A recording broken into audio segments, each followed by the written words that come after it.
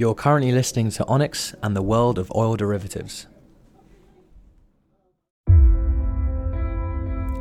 I'd like to take this opportunity to introduce you to Onyx Insight, a reporting and analysis service that focuses particularly on the oil swaps market.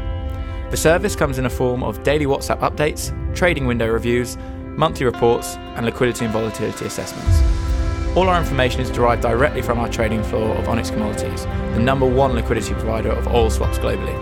There's no service like ours, providing expert analysis across the barrel and reporting in real time from those with real skin in the game. To find out more information and sign up to our free trial, visit our website at www.onyxcapitaladvisory.com or Google Onyx Advisory Insight. Also, please be sure to check out our LinkedIn, Twitter and Facebook.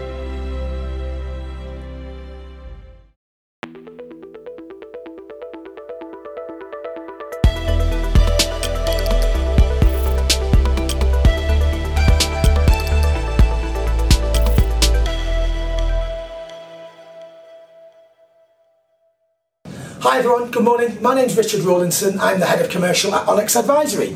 I just wanted to take 2 or 3 minutes just to touch on a podcast we did yesterday with our CEO Greg Newman. If you're not hedging, you're speculating. So all around treasury management, risk management, how a company manages its exposure. Now, I touched on a phrase called procure to pay, and I alluded to the Onyx 10-step methodology. Now, I just wanted to highlight that 10-stage process, if that's okay. I appreciate it's difficult to see here. I will ensure that I put the link up at the end of this podcast so you can see the Word document as well. But what we meant by that was, at what point does a company acknowledge exposure in its P&L process? Yeah? So this quick example is going to show that. Let's say we start a business. Now, we need to go and buy the product or the service from overseas. We're going to be an importer in this example. Now, let's just say on the 1st of January, we fly off to America and the dollar is at 148 and we do some vendor sourcing. Excellent, we find a brilliant new supplier. We come back, we fill in all the appropriate organisational paperwork, have we ticked the right box, etc. We have. But that takes time. Julie in procurement needs to speak to Darren in purchasing, that needs to speak to the requisition order approval department. There's lots of stakeholders at play here, so it's about managing the timeline. So on the 1st of January, the dollar's at 148.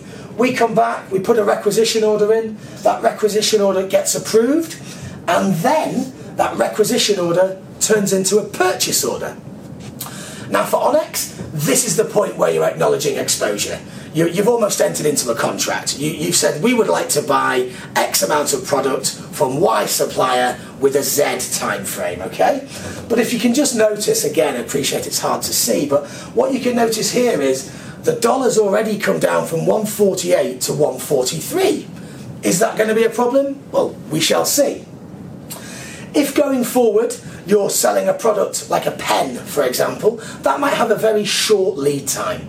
So that lead time would have less volatility usually around it. However, if we're making handcrafted, ergonomically designed bespoke chairs, you have to understand that might take 6, 12, 18, 24 weeks to come to fruition for the customer. But if we've agreed a price to a customer, what price are we charging him now? This is where the procure to pay process really highlights inefficiencies in companies' hedging strategies. So when we've raised our purchase order, it was at 143. Remembering when we first went, it was at 148. But that might be trying to catch the top of the market, a bit too unrealistic. So now we're down to 132 when the goods get received. If the goods are faulty, we have to send them back, raise a new purchase order. The whole process starts again. Again, time consuming and leaving yourself exposed to geopolitical impacts. Now, please note, this example is from 2016. I am aware it was a very volatile year. We had Brexit, we've had referendum. Well, we had Brexit, we've still not had it. We do still have Donald Trump in power. He likes to send the odd tweet whilst eating a cheeseburger in bed, as we all know, to the Rocket Man. But its implications, both geopolitical, they have huge consequences for global and multinational businesses. So let's say now the goods get received and they're not faulty. We come back, we do our data capture, we do our invoice matching, we check it all, and then it comes to making the payment. Now, the dollar's now gone to 129, And just so you know, the payment isn't due yet. We have 90-day payment terms. Let's say we only had 30-day payment terms, and like most companies, we chose to pay on the 30th day. Well, in that scenario, the dollar's now down to 122. So if we can just highlight from 148 to 132 down to 122. So on a top level, if we have a business that has a budget of 140 on the dollar with a profit margin of 5%, that means the dollar has to be at 133 for us to even break even.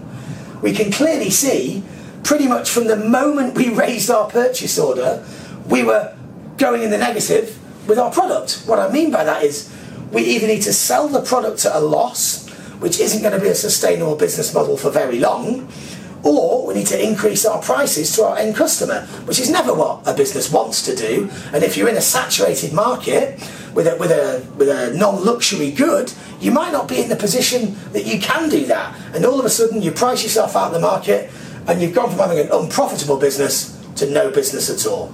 Like I said, I'm going to highlight this in a link at the bottom. I'll send you out the Word document so you can all see the stages. But essentially, guys, the message of this podcast, as always and as per yesterday, if you're not hedging, you're speculating.